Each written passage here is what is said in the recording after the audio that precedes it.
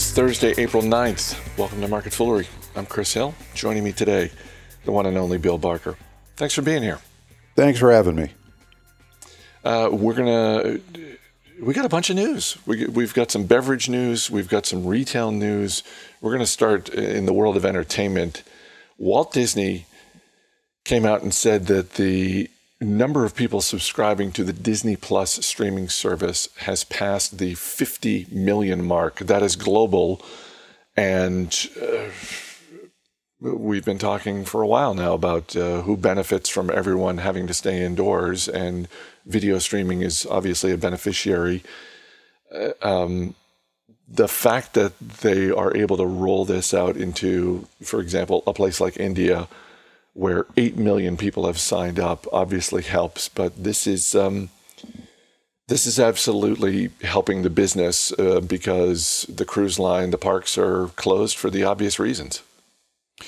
Yes. Disney it's a broadly diversified company, maybe feeling at the moment not quite broadly enough because it's suffering more from this than a lot. It does have a number of things that you can stay home and watch, though. And thank goodness they got Disney Plus out there because not only is it the parks, but really for a long time, of course, the story of Disney was a ESPN story, and ESPN's numbers are predictably way down, and Disney Plus is doing some lifting to even things out, but it's a lot of different networks in the Disney property list that are off.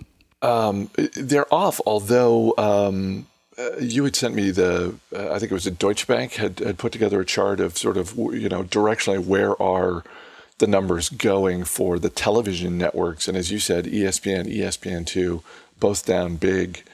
But things like the A&E network are up pretty substantially. National Geographic, Lifetime, again, it's great from a revenue standpoint that the Disney Plus service is on the rise, but it probably helps them at least a little bit to see that some of their television networks are helping to offset the predictable drop in ESPN viewing. Yeah, it's really A&E, and why?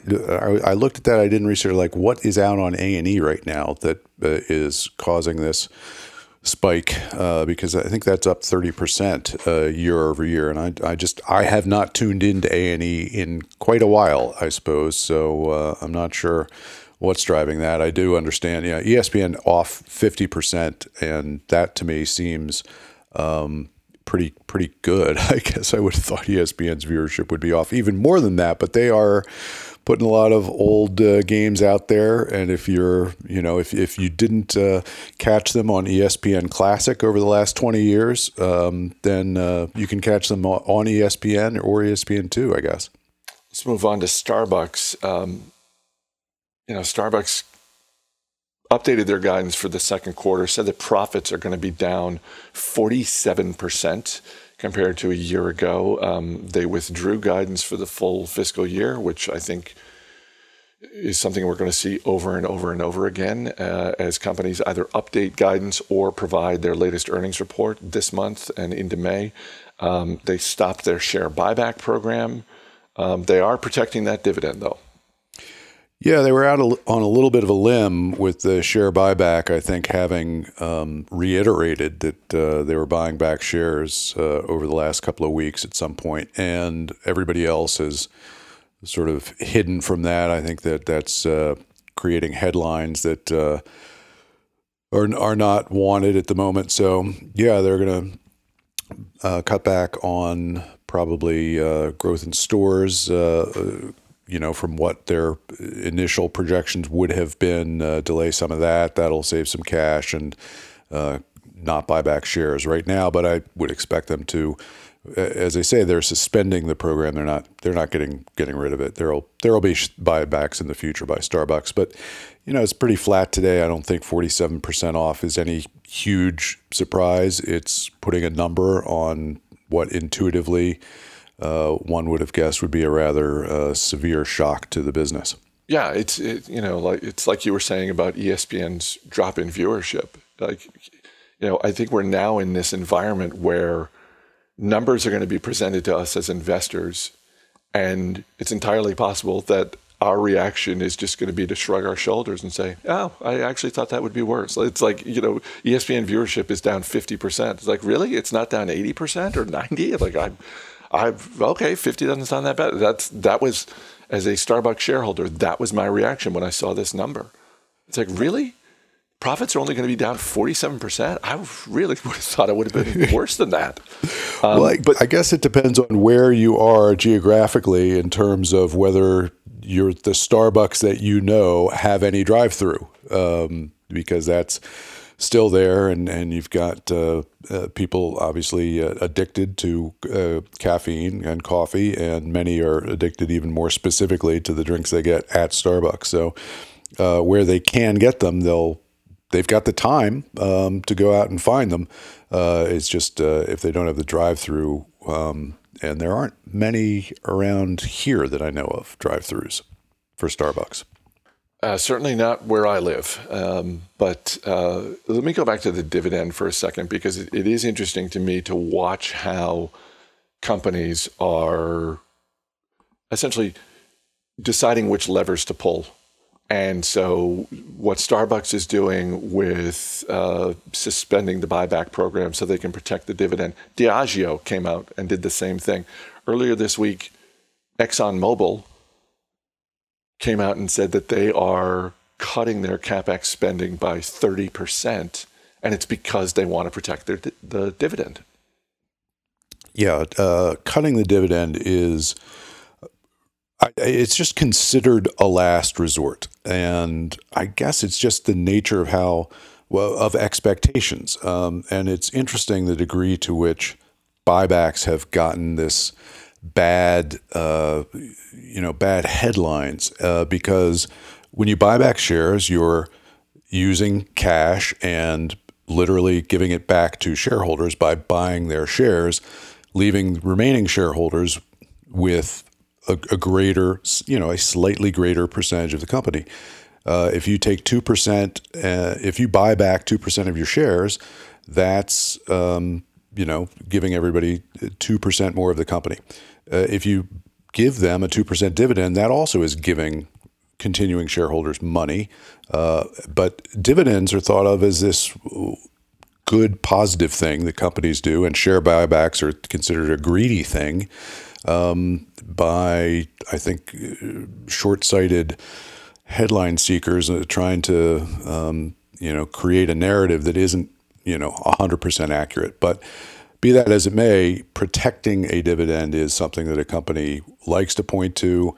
You'll find your companies that can point to 50, 80 years of dividends without interruption. And that's a point of pride. And the companies do not point out share buybacks as a point of pride. Let's move to retail. Costco came out with their same-store sales numbers for March. They were up nearly 10%. So shout out to the hoarders for really driving the same-store sales at Costco. I didn't look at it as closely as I'm assuming you did. My assumption is that this is all front-loaded to the first half of the month, that what we saw in the first 2 weeks at Costco is really driving this number. Yes. So the same-store sales were up. The core sales were up 12.3%, and I think that precisely that was following up on very good numbers from the end of February as people began to stock up, hoard, and so this was a surprisingly light number against expectations. Apparently, the Wall Street expectations were above 20% for same-store sales for March. So coming in at core of 12.3, the headline of 9.6, this was considered disappointing. But again, it's really just a number that is telling you part of the story of what is happening now, just as Disney's and Starbucks are, and you say, well, I don't know how I was supposed to guess what the number for this was going to be. And this is one where Wall Street got aggressive. Oh, maybe everybody's going to Costco. No, Tractor Supply had very similar numbers, up 10% in March. Again, it's sort of the same mix of the consumables driving a lot of that, and the rest of the sales down. Are you, as someone who does this for a living, are you looking forward to earnings season, or are you more than usual, or are you dreading it more than usual? Because it seems to me that with more and more companies coming out and withdrawing their guidance, they're basically removing a data point. They're saying, look, we're not going to tell you what to expect. And look, some companies are really good at that. Some companies are more helpful than others when it comes to that. And now it's essentially just going to be, here are the numbers. Do whatever you want with them. Everybody's going to be Berkshire Hathaway now, where they're just like, no, we're just giving you the report. We're not telling you anything. We're not doing a conference call. Is that freeing for you, or is that like, oh God, this is going to be more work than usual? Well, if you're trying to invest on quarterly numbers and companies beating quarterly numbers or missing quarterly numbers, then this is going to be a nightmare for you, since that's really not how we in asset management operate. We're long-term buy and hold, really looking at the quality of the business. Definitely, I think I'm looking forward to it because this is an opportunity to see management deal with the non-routine. And you're going to learn more, I think, about management, or at least something new about management that you didn't necessarily get to see all the time. Because when something is non-routine outside of this period of time, it's usually a bad thing. So it's interesting to see management respond to mistakes and take the blame when they should. This is not really a situation where management is generally going to be shouldering the blame for bad numbers, but it will be interesting to see the different ways in which companies react to this. So I think I'm looking forward to it in that it's out of the routine, and I think there's a lot to be learned from that. Before we wrap up, can we briefly talk about the stock of the day, which I didn't even realize was a public company? You mentioned to me that you pointed out the latest news from Nautilus, which does, I think, Nautilus is a company that does Nordic Track. I know they do like home, workout equipment. I think they're the parent company of Nordic Track. That stock's up 45% today. Now, this is a very small company. I think the market cap is still below $200 million. But were you also surprised to see that Nautilus is a public company? Yeah, a little bit. I'm not surprised that they're doing well. Of course, they sell a number of, the Bowflex and the Schwinn on biking, and so they're selling weights. This is one of the things that there was a report out. I think you've seen it from Stackline on March sales, e-commerce sales, and what's up and what's down. And weight training is up 300% March 2020 over 2019. Right. This is by category. This is not by retailer. This is by, hey, just in terms of the categories of things that people can buy online. What's higher in March of this year as opposed to March of 2019? Yeah. And number one, disposable gloves.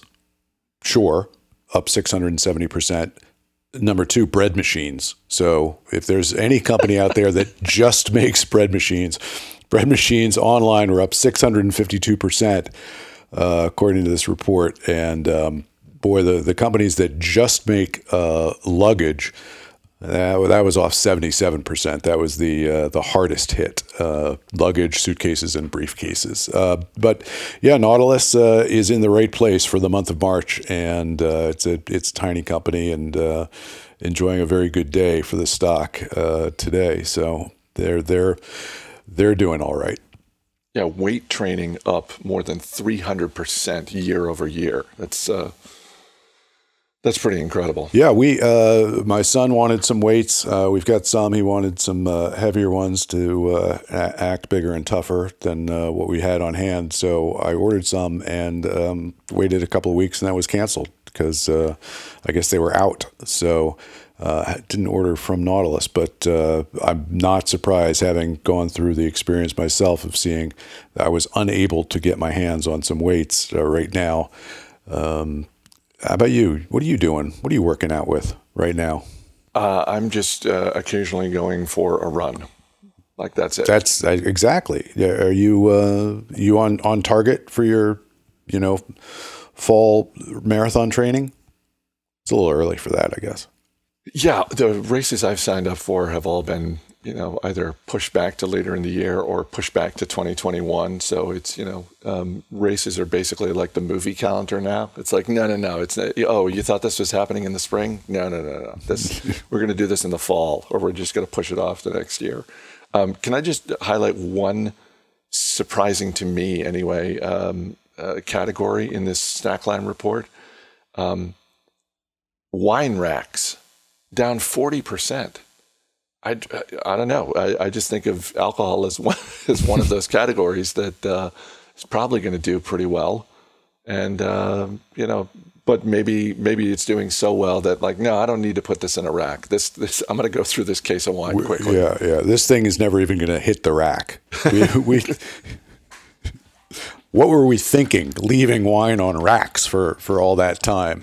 I got a better way to use the wine. Yeah. All right. Thanks for being here. Appreciate it. As always, people in the program may have interest in the stocks they talk about, and the Motley Fool may have formal recommendations for or against. So don't buy or sell stocks based solely on what you hear. That's going to do it for this edition of Market Foolery. The show's mixed by Dan Boyd. I'm Chris Hill. Thanks for listening. We'll see you next week.